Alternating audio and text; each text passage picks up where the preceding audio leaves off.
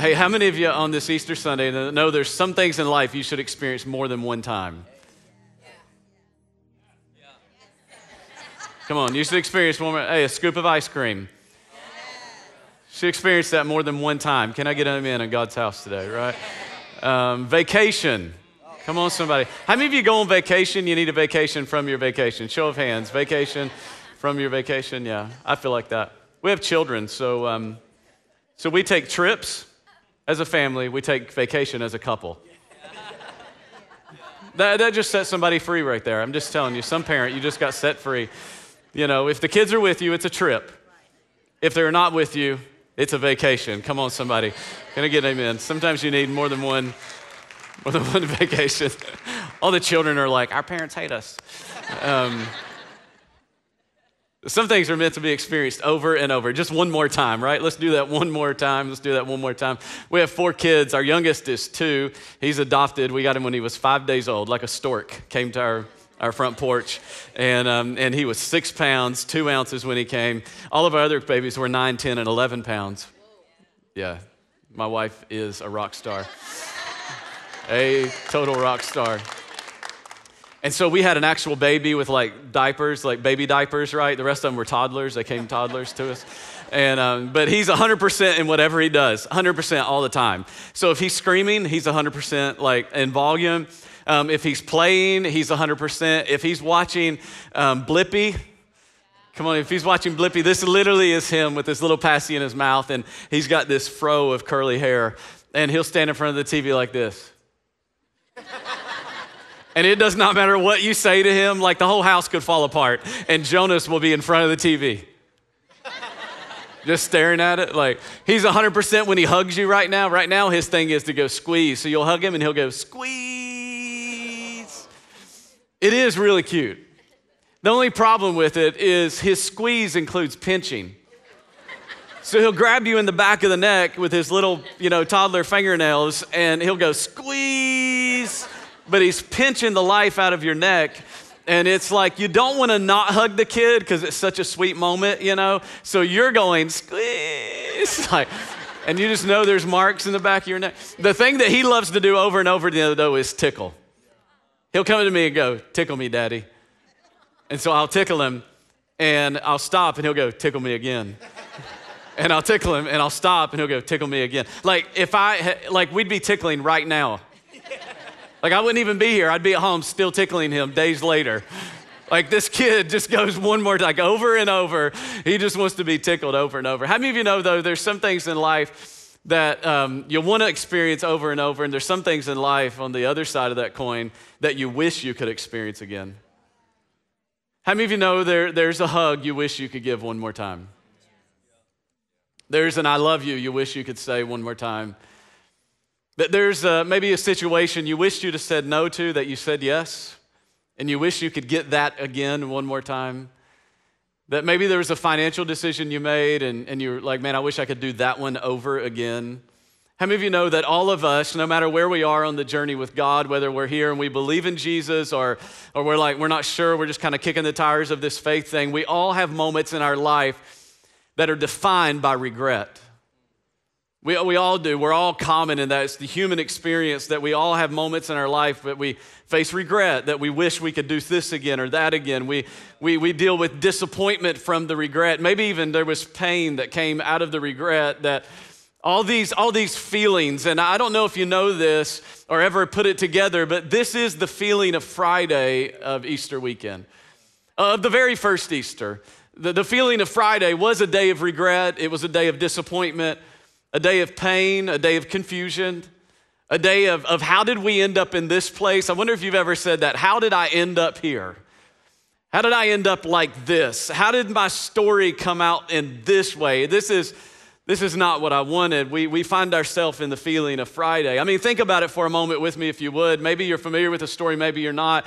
But 12 disciples, they'd followed Jesus for 3 years or so. And not only did he have 12, but he had 72 that were kind of a part of the pack. And then, of course, thousands that were impacted by his ministry. But some of these people had sold everything and gone all in and fully believed, this is the Christ, the Son of God. And we're in on the ground level of like the Messiah coming to the earth, and now Jesus is dead. He's dead. Can you imagine the disappointment? Can you imagine the feeling of pain and of betrayal? Can you imagine the feeling of Friday that we've all experienced? I think all of the disciples, all the followers of Jesus. Was he really who he said he was? Can we really trust him? Is he really getting up 3 days from now? Is it really going to play out the way that we thought it was? It's the feeling of Friday. It's the hurt of Friday.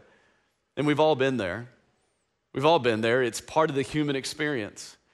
And I was thinking about one person, individual in particular in the Bible, who really felt the weight of Friday, I think, in a way that all of us experience those Friday moments in our life.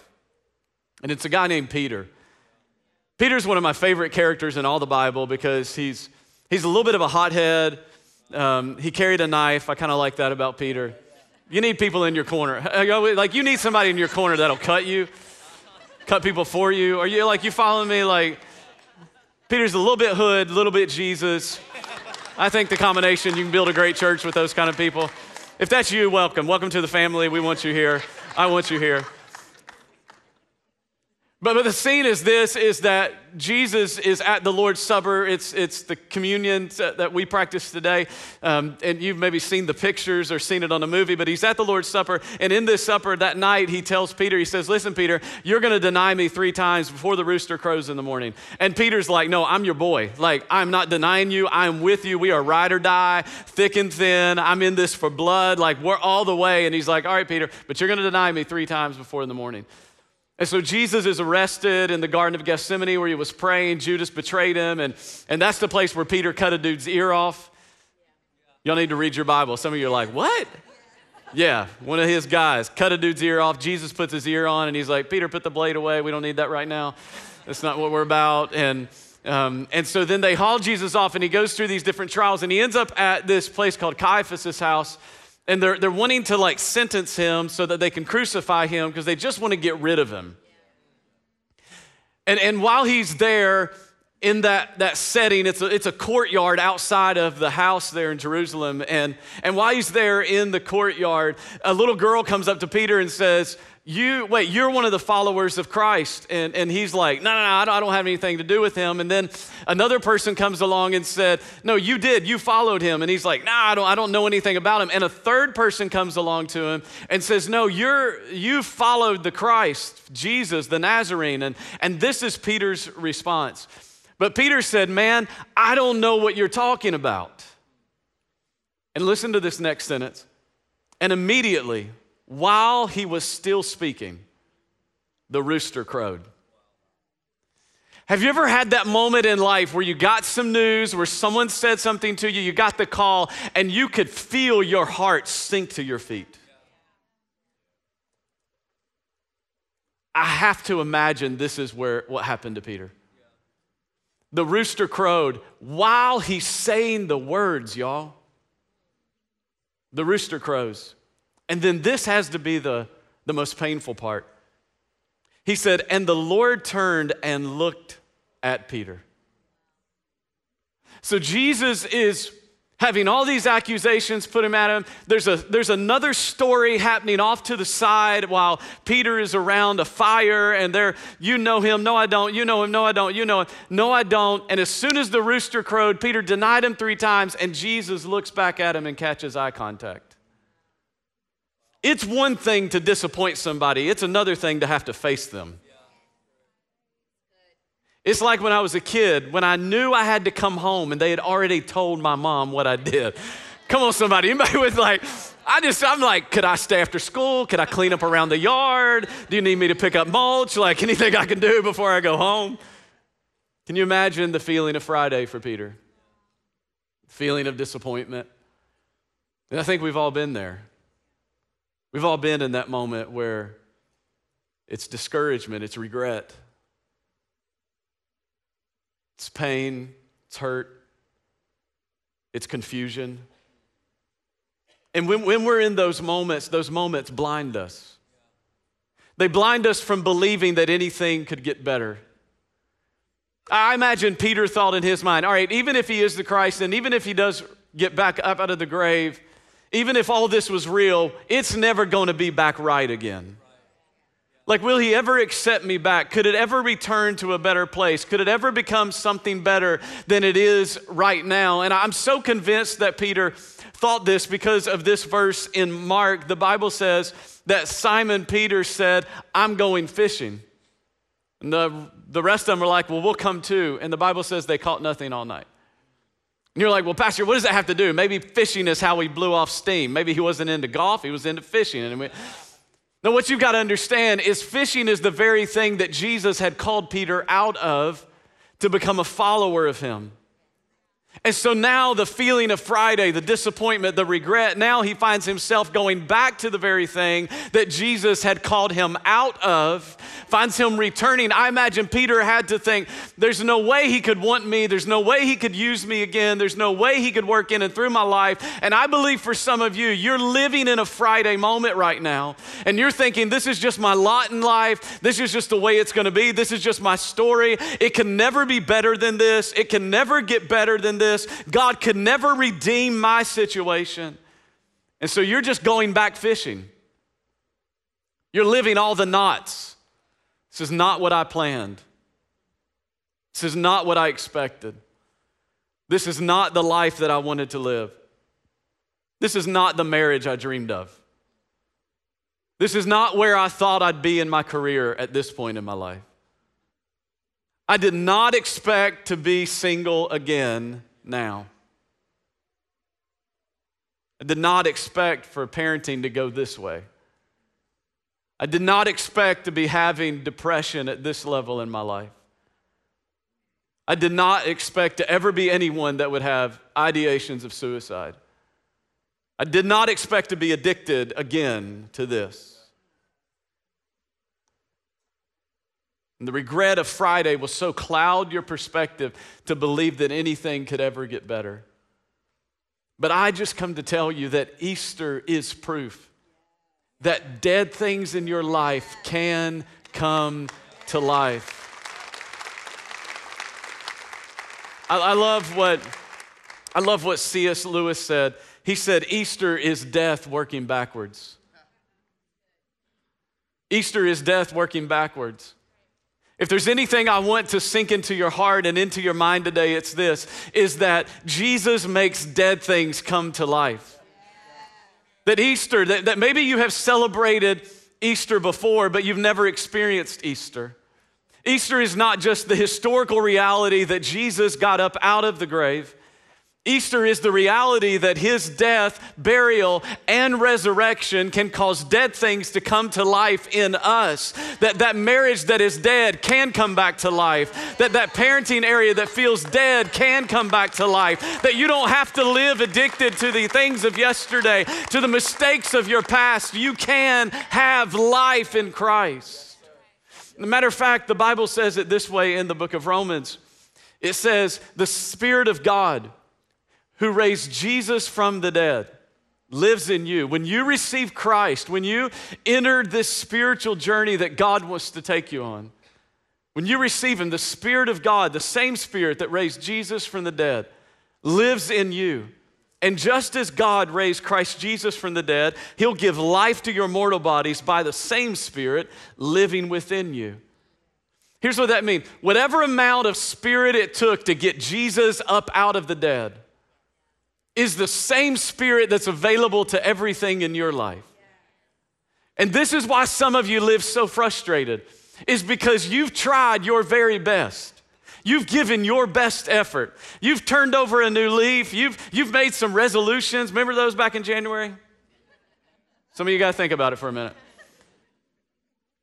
And it hasn't worked. It's because you don't need what you can do in the natural. You need something that is supernatural. You don't need something of this earth. Come on, you need something that is outside of this earth to bring about the change on the inside of you. Can I give you the Daniel version of this? 1 Daniel 1:1. Jesus didn't come to make bad people good. He came to make dead people live. He didn't come to just make you, listen to me, you got to get this. Jesus didn't come to make you a better version of yourself. I'm all about growth. I'm all about getting better. I'm all about being different tomorrow than I am today and a year from now. I'm all about those things. But Jesus didn't come to make bad people good. He came to make dead people come alive. He didn't just come to make you a better version of you or help you meet your resolutions and your goals and be a better person and be a nicer and a little less angry and not speed so much. And no. There's something dead on the inside of us, and we are without hope without the person of Jesus. And he came to make those dead things come back to life. You need resurrection power. You don't need a good service. You don't need a nice song. You don't need little goosebumps on the back of your neck. You need the resurrection power of Jesus to encounter your life. Some of you have celebrated Easter, and that's wonderful. But have you experienced it? Like, have you personally experienced it? Has it changed you from the inside out? I love Delante's story. I love the story of change that Jesus can do. Maybe some of you are thinking, well, I'm not a drug addict. I don't deal drugs. I haven't been in prison. You're still dead inside without Christ. I love that he said after he got baptized, he goes, I tried to think of all the good things I'd done, and nothing compared. Can I just tell you, I don't care how much you've earned. I don't care what neighborhood you finally got into, the car you finally wanted, the promotions you've had, the school you got accepted into, the team you made. Nothing compares to knowing Christ. Nothing compares to it. Revelation chapter 1:18 says this. He said, I am the living one. It's what separates Jesus from all other religious leaders. Is he's not still in the grave, y'all. He said, I was dead, and now look. He's like, look at your boy. I'm alive forever and ever, and I hold the keys of death and Hades. Y'all, our God's so bad, he like beat up the devil and took his keys to his own house. Come on, y'all know what I'm saying about? I got locked out of my car last night, everybody. I locked out of my car. It was running, and I blame it on the kids. But I preached the 6 p.m. last night in Richmond, and we got done with church, and the car was running, and it was locked. And so we were supposed to go to dinner, and we're trying to figure out how to get in. Nobody had a spare key. Tammy didn't have a spare key, and so the keys are inside of it, and it's locked. And so we do what everybody does, you know, you're like, I don't know why, you look in the window, like that's gonna unlock it. Like, come on, everybody does that, right? You're gonna look in the window, right? Go around to the trunk. I got an SUV because I have a lot of children. And so go around, try to open up the back of the trunk. That doesn't work. And so my assistant, Amy, remember, I have OnStar on the car. I can call OnStar. And if I give them the number and the code, then get this, a little creepy, but I was thankful for it last night. OnStar can unlock my car. And so we were on our way. And I was thinking about this as it relates to this verse, is that the car is my car. Everything inside the car is mine. It's all my possession. But I could not get into it because I did not have a key. And I think some of you are living your life and you have all this inheritance that God wants to give you.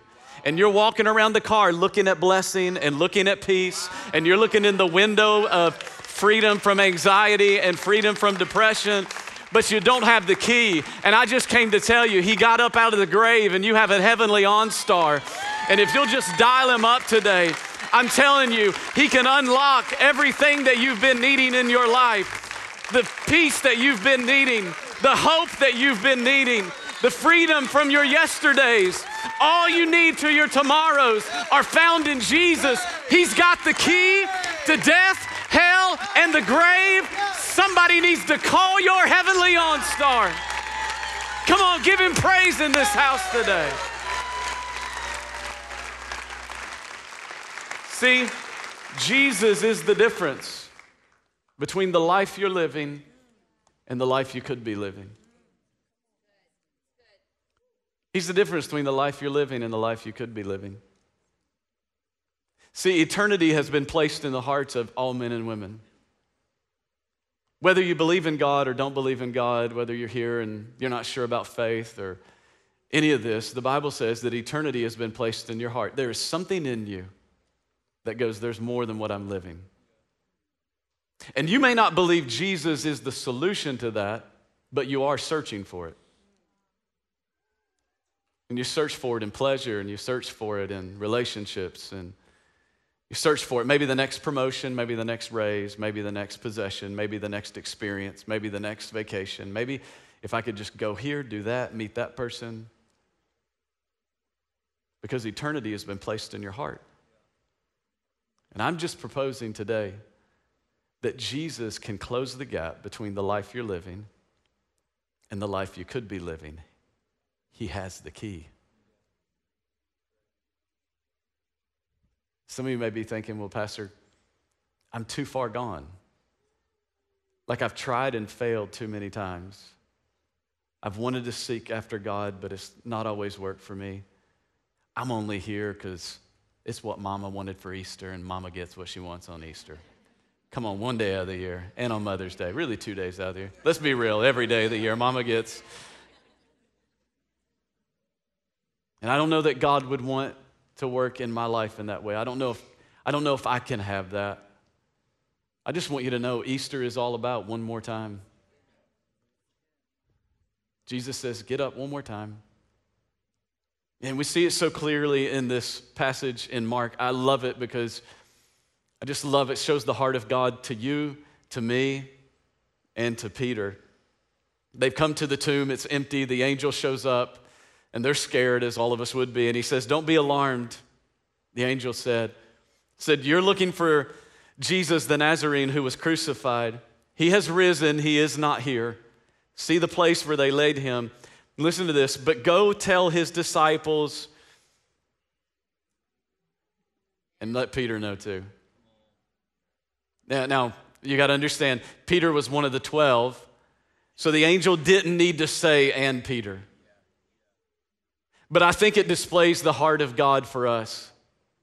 I think God had saw the anguish that Peter was in on Friday and saw the disappointment that overwhelmed him on Saturday and saw the sleepless night and saw Peter replaying over and over again in his mind when Jesus locked eyes with him. And I imagine the rooster kept crowing in his mind over and over, and the regret and the disappointment and the hurt and the pain and the questions and the confusion.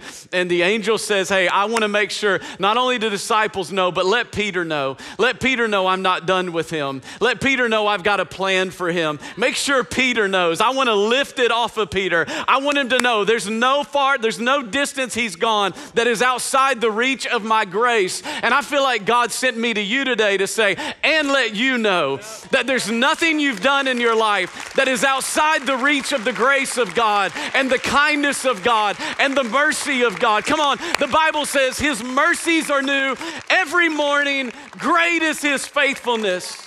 Even when I am faithless, he's faithful. So if you've had a Friday moment, he says, let you know too. Let you know too that he's got a plan for you. That he invites you into this journey. Not just to know him. Christianity isn't about fire insurance. I don't want to go to hell. It's 2 syllables where I grew up. Hell. East Tennessee, 2 syllables. It's so much more than that. It's that you would know him. He wants to help set you free from all of the pain of your yesterdays so that you can fulfill all the purpose he has for you in all of your tomorrows. He just doesn't want you to know about him. He doesn't want you to just celebrate Easter. He wants you to experience Easter.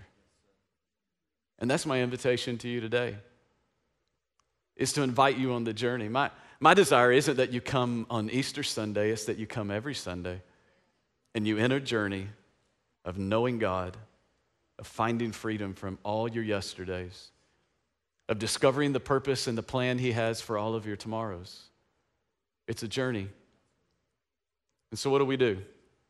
Let me give you two thoughts. You with me? Say amen. Two thoughts. Number one is this, is stop doubting. Stop doubting. I'd make a great counselor, I think. Well, I'm doing this and this. Well, stop it. Let's schedule our next session. I'm kidding. Let me say it this way. It doesn't fit as good on a screen. Stop believing the lies of the enemy. Because the Bible says this. It says, without faith, it's impossible to please God. And if we come to him, we've got to what? We've got to believe that he is and that he rewards those who seek him. I'm going to stop believing the lie of the enemy. Listen to me. I'm not asking you to put faith in you because that doesn't work, and a lot of you know it. I'm asking you to put your faith in God. Here's what I'm asking you to do is say, God, I can't fix this thing in my life, but I believe that you can. God, I can't resolve the issues in my marriage, but I believe that you can. God, I'm going to stop doubting that I'm going to stop believing the lie of the enemy that where I am in life is just my lot in life and it's just going to forever be this way and I'm constantly going to deal with this. I'm going to constantly face this. I'm just on a merry-go-round of life and the faces change and the names change, but it's just kind of the same thing over and over and over and over and over again, and this is just how I have to live. I just want to silence the lie of the enemy and go, no, God is greater. He can do exceedingly abundantly and above anything that you ask or imagine. It's possible in your life. And so stop doubting. But number two, I'd invite you to start living. Some of you are breathing, but you're not living. You're here, and you've been on the planet a long time, but you're not living because there's something dead inside of you. The Bible says this, that God is rich in mercy. Isn't that great news? He's rich in mercy. In other words, he doesn't run out. In other words, there's no allotment, and he's like, you've hit your allotment for your lifetime. Sorry, hate to be you. No, he's rich in mercy. And he loved us so much. Can I just say that to you? Some of you need to hear that. God loves you so much. Like so much. Like unlike any other love you've ever had on this earth. God loves you so much that even though we were dead because of our sin, there it is again, we're dead. He gave us life when he raised Christ from the dead. I want to invite you to start living. Start living. To let resurrection power come into your life. To let death work backwards. Because we're dead in our trespasses and sins. Because we've all sinned. And that's not a condemning statement. It's the reality of the human condition, is it not? I mean, if you don't think we're all born with sin, you've never been around a toddler. You've never had someone cut their eyes at you, tell you no. You tell them to do something and they look at you and they touch it anyways.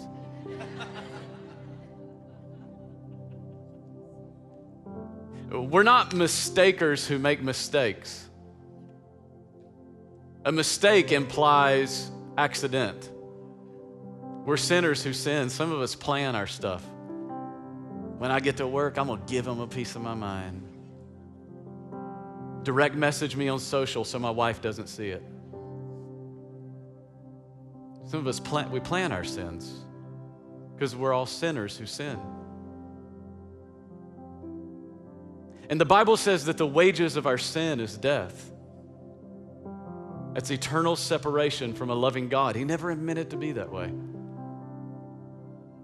It says, but the gift of God is eternal life, and it's found in Jesus alone. It's a gift. You know the thing about a gift is you just receive a gift. You don't pay for it. I mean, no one's ever given me a gift, and I haven't been like, let me Google the value of this, and then I'll Venmo you, or I'll Apple Pay you, whatever. Now that would be offensive, right? And some of you spent your life doing religious things, trying to Venmo God payment for salvation. It doesn't work that way. It's a gift, you receive it. Do you serve Him? Yeah, but out of love. Do I want to live for Him? Yeah, but out of response to His great grace in my life. I'm not trying to pay Him anything. It's a gift, and it's found only in Jesus. Jesus said, I'm the way, the truth, and the life, and no one comes to the Father except through me. In other words, Jesus wasn't just making a definitive statement about Christianity. He was saying, you don't come to the Father through your best works. You don't come to the Father through turning over a new leaf. You only get to the Father through the person of Jesus Christ. So I ask you again, are you celebrating Easter or have you experienced Easter? If you've never experienced it, I want to invite you to. The Bible says the way we receive this free gift, it's by faith. Paul wrote it this way. He said, if we'll confess with our mouth that Jesus is Lord. In other words, He's in control. And believe in our heart that God raised Jesus from the dead, the resurrection. That's why this is so important. Then we will be saved. You can have a fresh start, a brand new beginning today.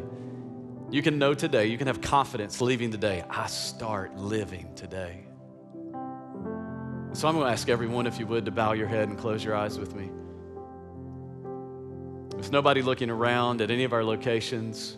If you're able to, wherever you're at online. Wouldn't embarrass you for the world. No one's going to come to you. No one's going to point you out in any way. But if you'd say, Pastor, I've celebrated Easter, but I don't know that I've experienced it the way you're talking about it. I don't know that I know.